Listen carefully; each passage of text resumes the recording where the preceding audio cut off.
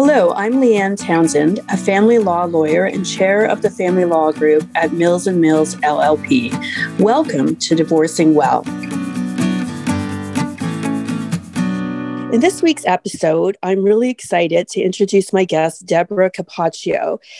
Deborah's here to share her story and chat about an exciting company that she's launching that I think lots of listeners will be interested in.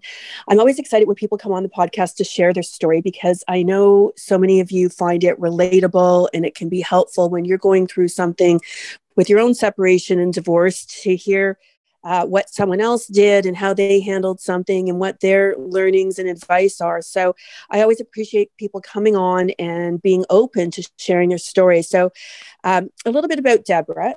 She's from Toronto and she splits her time living between Buffalo, New York, and Los Angeles in California. I don't know why she wouldn't just stay in Los Angeles, quite frankly, but well, maybe I can ask her that because these Canadian winters are not for me. She's married to her loving husband, David, and is a proud mother to her son, Aiden, and her two beautiful stepdaughters.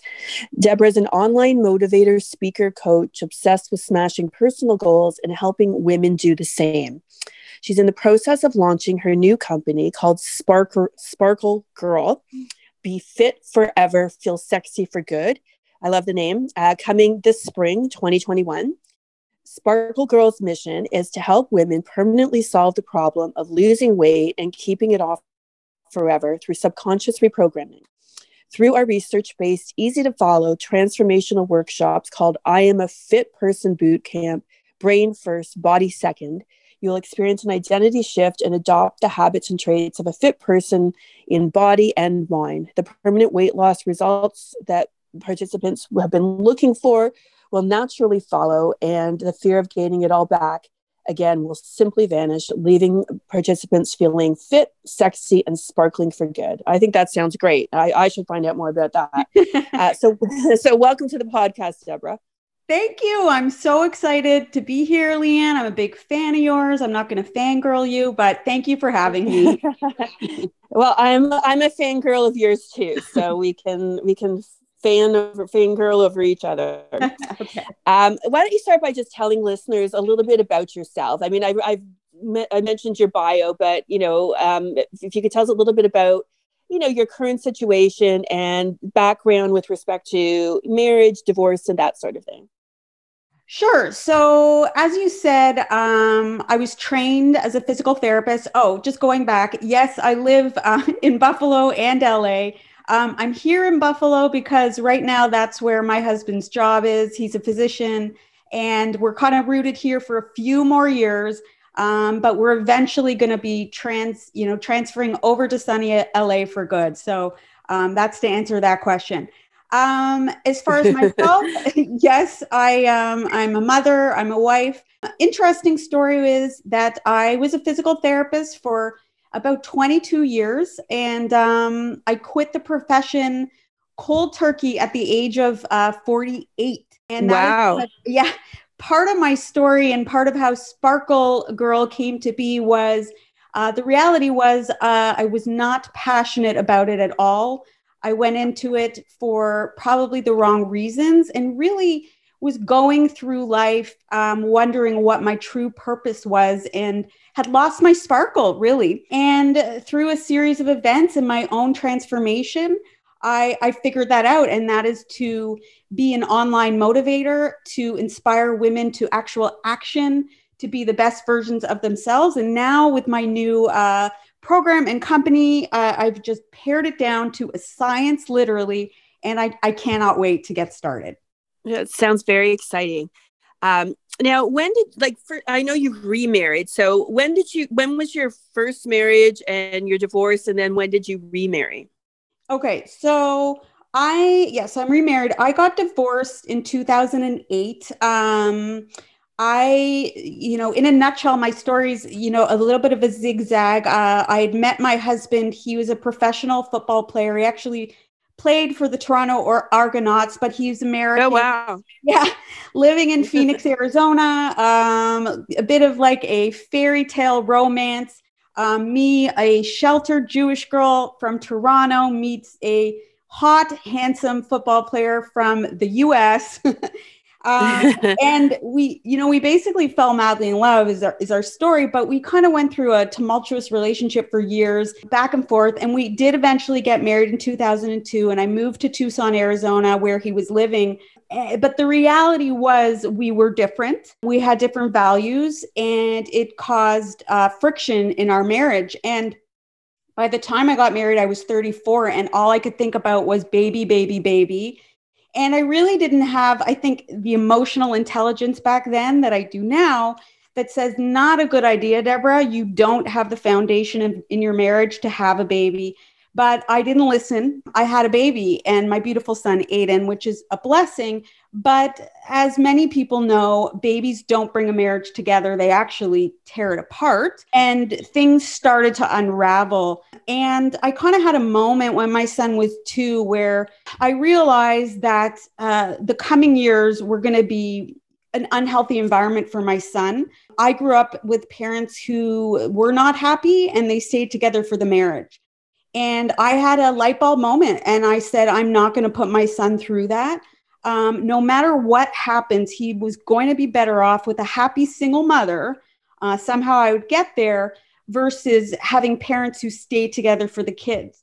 And I also realized that if I left while my son was 2, that perhaps he would be young enough not to go through the emotional trauma of divorce. And I went through and went ahead and got separated and divorced.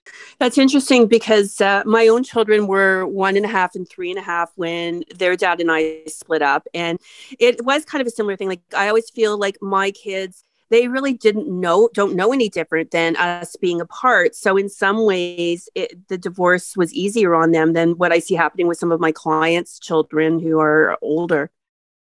Absolutely agree. There were challenges as far as being a single parent working full time with a 2-year-old feisty little boy. But like you said, my son literally doesn't have a memory of when we all lived together. This is just became his reality. And, I do think that served him in the end. Now, what did you find were the biggest challenges of your separation and divorce? Well, definitely. So just for context, I was living alone in Tucson, Arizona.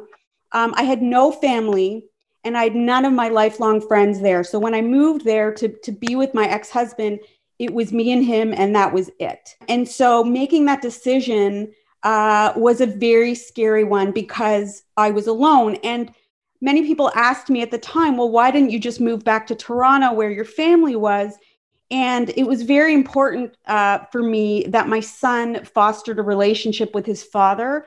And I really felt at the time that if I were to leave, my son would not, in the early years, solidify that relationship with his dad. And so I stuck it out for maybe 4 or 5 years, working full time by myself, 2-year-old son, no family. That was a massive, massive challenge. I'm not really sure how I got through it. I did end up becoming close with two women who I worked with, who I had just met, and they were there for me. But it was really balancing my day-to-day while trying to be a decent mother and not an impatient, miserable mother. But somehow I did it.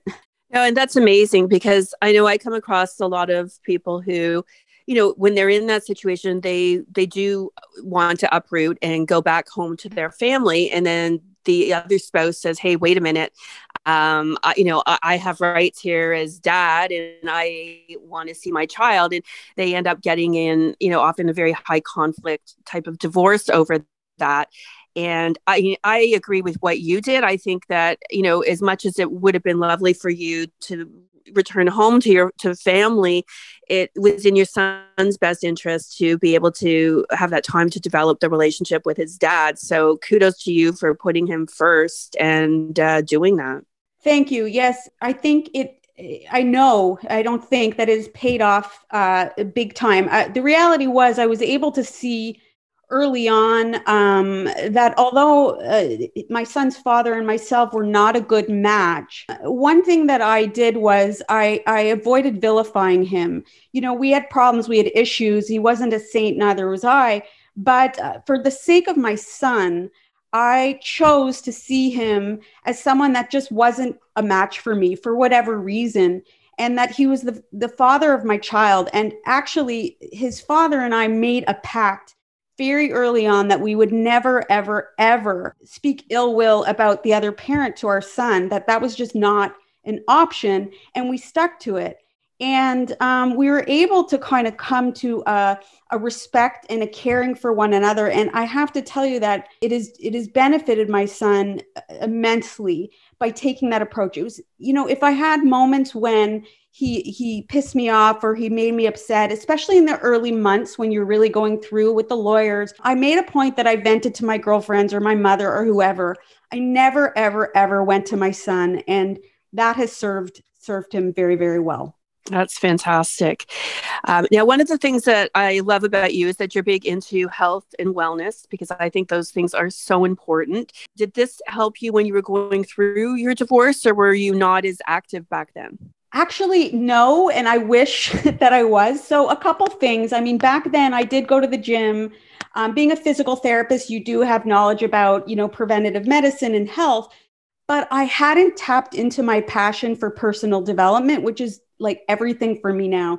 And so looking back now, I did start therapy, which was massively, massively important. I almost feel like if I had the knowledge that I have now of my own self-discovery, my own trauma that contributed to problems in my marriage, I think it would have been a massively effective to kind of help me to move on sooner. But that's okay, because I think in a way it started the ball rolling. Once I started therapy, and if you have a good therapist, they will really kind of help you identify what is going on. And that started the curiosity on my end to really explore who I was. And that's taken me to where I am today. That's fantastic. Now, I understand that you have remarried and you have a blended family. So tell us about that. Yes. So my husband now actually worked at the same hospital as me when I was in Arizona. Kismet, we just were in the same place. We were friends for years. I had been divorced for maybe 3-4 years, and he had been separated. And so we kind of started, we started flirting, and I thought, well, maybe, and we ended up dating. But at this point, I had decided that I was going to move back to Canada with my family. My son was older. He had a well-established relationship with his father. His father was good with it. We had a plan. We had a parenting plan, a back and forth. And so as far as my current husband, I said to him, look, I'm moving back to Canada, so peace out. It's been fun. And well, what happened was he told me a couple months later that he was going to be moving to Buffalo because his ex and his kids, his ex was from there. So he kind of said to me, Buffalo, Toronto is a 2-hour drive. And I just thought he was ridiculous. I ignored him. Well, I ended up in Toronto. Probably a week after I landed, he texted me and said that flights were on sale. He hadn't made the move yet from Arizona. And he said, can I come up? And I had one of those moments where I thought, if I let him come up here, then this is going to go somewhere. And I thought about it, and I thought about who he was, and I thought about everything, all the work I had done. I'd been single for 4 long years. And I'll tell you, you can get to a point after divorce that you wonder, will I ever kind of find someone? Did I screw up too badly that I'm damaged goods? And something about it, this man said to me, he's really everything that you want. It's messy. He's getting divorced. Blended family. You live in 2 different countries. I started to listen to that voice, more and more with my own self-discovery, and I texted him. I said, all right, come on up.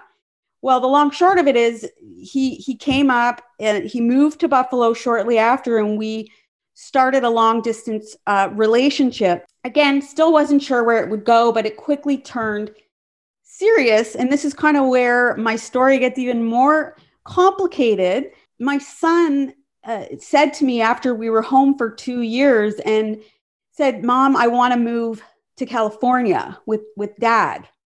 So my son was 10. was doing well, had been seeing his father, regularly, spending summers, Christmas holidays. His dad would go back and forth. We made it work. I was dating David. We were back and forth. And, my son just was so eloquent and wise beyond his years and said, Mom, it has nothing to do with how much I love you. I get a little emotional, but I need time with my father.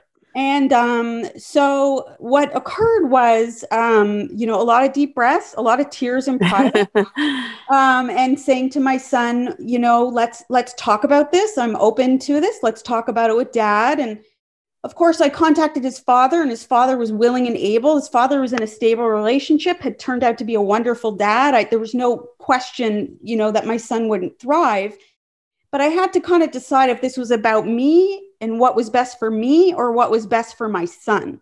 We went to a therapist and we dug deep, and I realized that by not allowing my son this time with his father would not serve either one of us, that he would constantly wonder the rest of his life and blame me, perhaps, you never let me go. And so I let him move.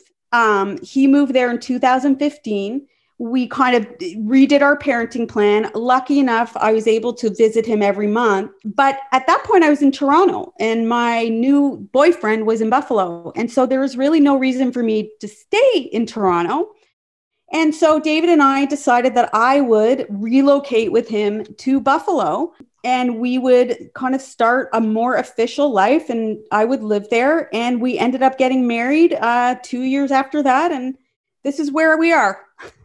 Wow. I mean, I have to tell you, I'm so impressed with your, how you handled the situation with your son, because I mean, you truly showed, a maturity and really putting your son's best interests first, because I think a lot of people, would have had a really hard time doing that. And I mean, I like to think if I was in that situation, I would have done exactly what you did. But I know, just from my experience with the clients and people I talk to who are going through divorce, I don't think a lot of them would. And I as I say, I have enormous respect for you for being able to do that. And, it's interesting because I've talked with child therapists over the years, both in a professional level and even just, with stuff to do with my own children.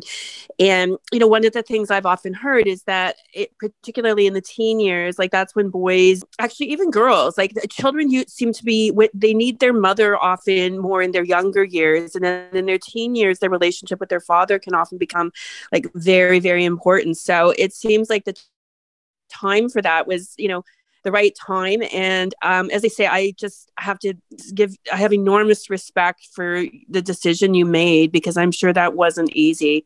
If anyone's listening and they're in this, a bit of a tough situation, I just want to give reassuring advice that I will tell you, my son is now 15 and he's lived there for 5 years. And it has been hell at times for me. I mean, the tears I've shed, my poor husband listening to me, and we haven't been able to relocate to Los Angeles yet. That is our plan. But the product of doing what's best for your child, the value, my son is 15 and he's the most empathetic, caring, well-adjusted child that reaffirms my decision every day. And so, a little message to viewers that when you're struggling, and what I always come back to when I really miss him is I do a quick FaceTime and I look at his face and I say, how is he doing? Is he happy? Is he thriving? Yes, Deborah, he is. Then I'm going to be okay. And that's really, really helped me. Yeah. And you were so like wise and mature not to take it as an affront on, his relationship with you, that it didn't mean he doesn't love you. It doesn't mean that there was anything lacking in your relationship with him at all. It was just totally, he needed to have that time with his father before he's, 25 or 30 years old. And as I say, for you to recognize that and put that ahead of yourself and your own needs is just absolutely amazing. Thank you, Leanne. A lot of therapy, a lot of reading, a lot of praying, meditation, all those things work. So now, aside from the situation with with your son, what are some of the challenges you found with blending families? Because you've mentioned that David has two daughters and you're a stepmother to them. So how has that been? So yes, so very, lots of challenges, lots of difficulties. One thing that's really been kind of eye-opening is when you kind of have the realization that your kids involved in a blended family didn't ask for this. They didn't sign up for this. They signed up for, that family with their mom and dad living in the same house and just growing and going on with their life. They didn't sign up for every other weekend. They didn't sign up for this new mother figure in their life who they don't know from Adam. And so on our end, initially with my son, he had a little bit of friction with David in the early years, because don't forget, he was with mommy 100% of the time and he had all my attention. So we had to work through a little bit of that.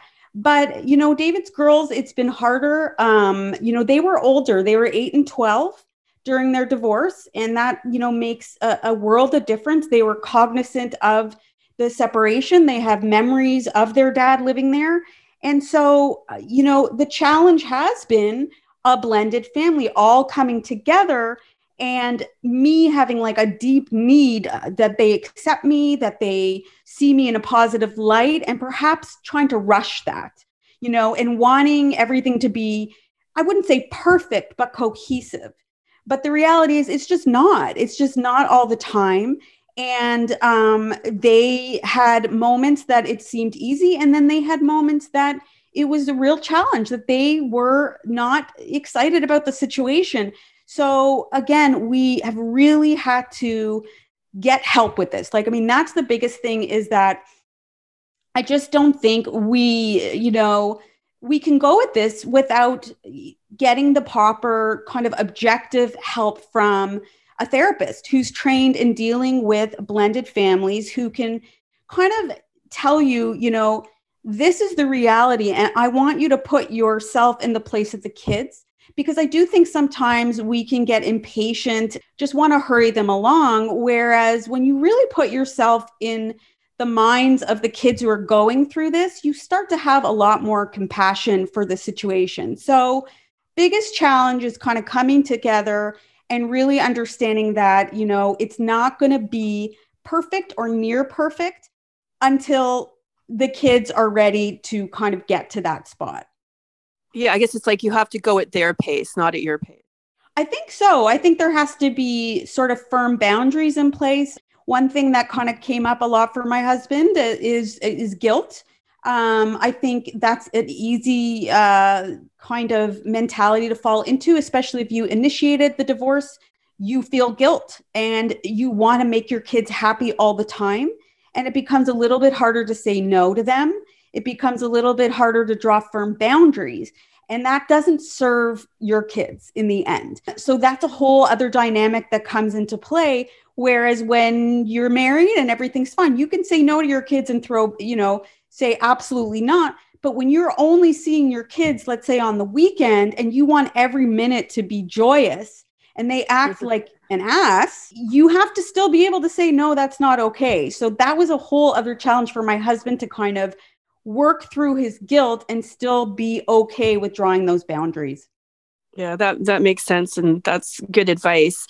Do you have any other advice for parents who are in a blended family? I think it's really being cognizant of your messaging and what comes kind of out of your mouth, and really sticking to the rule that you will never, ever speak ill will of their parent. I mean, it just seems so obvious to me, but even just looking on social media, some people posting negative things about their new husband's ex, or God knows what.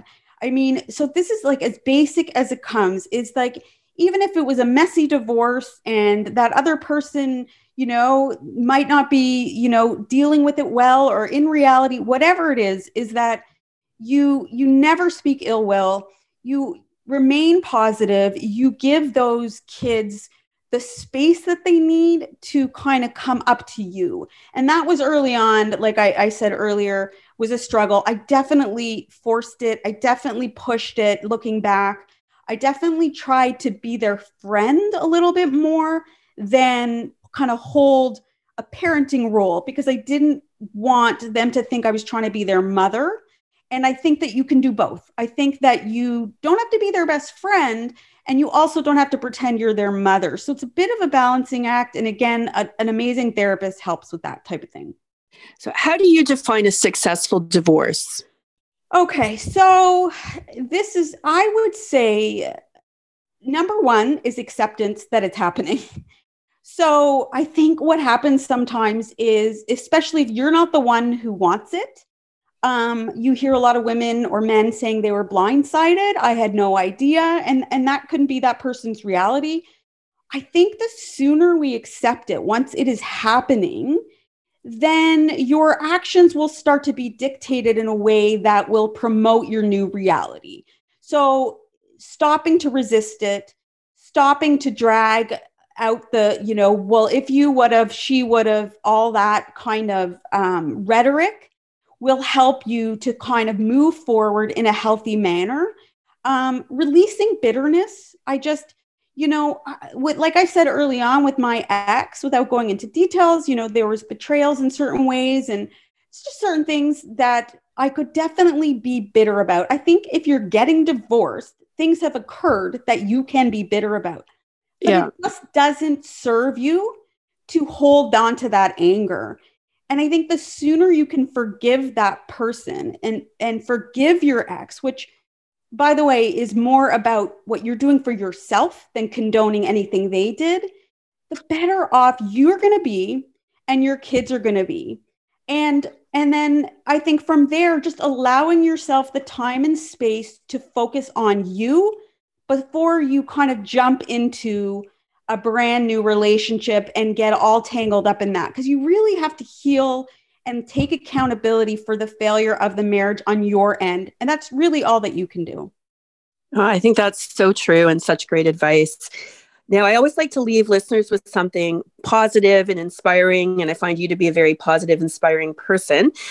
So what is the most positive thing that came out of your divorce, other than your beautiful son? Yes, honestly, it's if I would have kind of not accepted the divorce and blamed my ex, I never, ever would have found my new partner, my amazing best friend, husband, I believe life partner, because I would have always been looking back. And so this is what I would say. If you are going through a divorce or you're early on in the separation and you do feel blindsided, but it's happening, you're past the point that it can reconcile, I want you to just take some blind faith that this is the path that you're supposed to be on, and that literally you are going to find that the best is yet to come for you.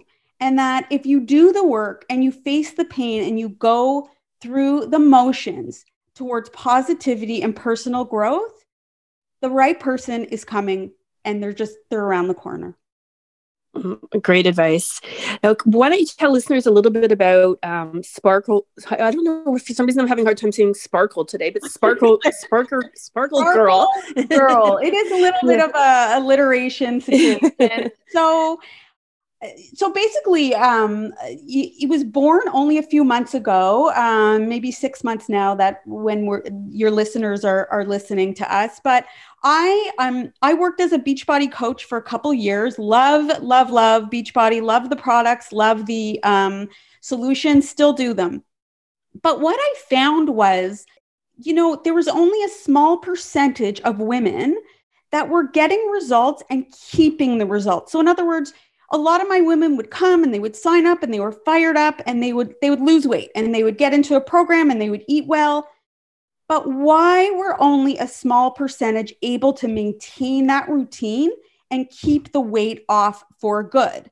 And so I had results with that. I was able to do it. And so I looked at kind of my top percentage of my clientele who also were 2 years in, longer. And I got to work researching every single detail of their patterns, habits, mindsets. And what I came up with was that women are not identifying themselves as someone capable of optimal fitness for the long term. Now, they might think that they are, okay, but their subconscious has been fed other ways. So in other words, they have a messaging system that says, I can never stick to anything. I can't lose weight and keep it off. I struggle sticking to an exercise program and whatever else. I'm always going to feel fat and unattractive. I mean, you can go on with everything. And when I looked at my women who were suffering and struggling and I interviewed them, they had this language without being prompted. And so I decided, all right, exercise and nutrition, there's more than one ways to skin a cat. Some are better than others, but really we're missing the mark. We're not focusing on the mind and the brain piece. And so I developed this easy to follow kind of 8-week online boot camp that is brain first, body second, where I'm going to teach the women an identity shift. And so through reprogramming their mind and their subconscious thoughts and their beliefs, the weight loss is going to follow, where by the end of the 8 weeks, they are going to just be a fit person, which is what happened to me.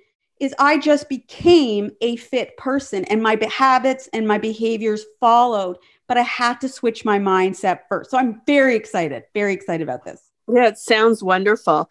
And how can listeners find you if they'd like to learn more about you or your program? So I'm on the IG, of course. So it's Deborah_Capaccio, 1P, 2 Cs, and it's DEBORAH. If they want to, have a chat and see if this program could be for them, it's not for everyone, absolutely not for everyone. But if you want to get on a call, they can go to getyoursparklebackgirl.com and then //apply now. And they can just immediately fill out book a call with me and we can chat and we can see if it would be a great fit for them. That sounds great. Now, is it for any particular age group or just all women in general? It's for anyone who's been struggling kind of with yo-yo dieting and they can't kind of get a handle on getting their fitness squared away for good so they can focus on who they are meant to be and get that sparkle back. And so my primary, clients are middle-aged like me. I'm going to be 50.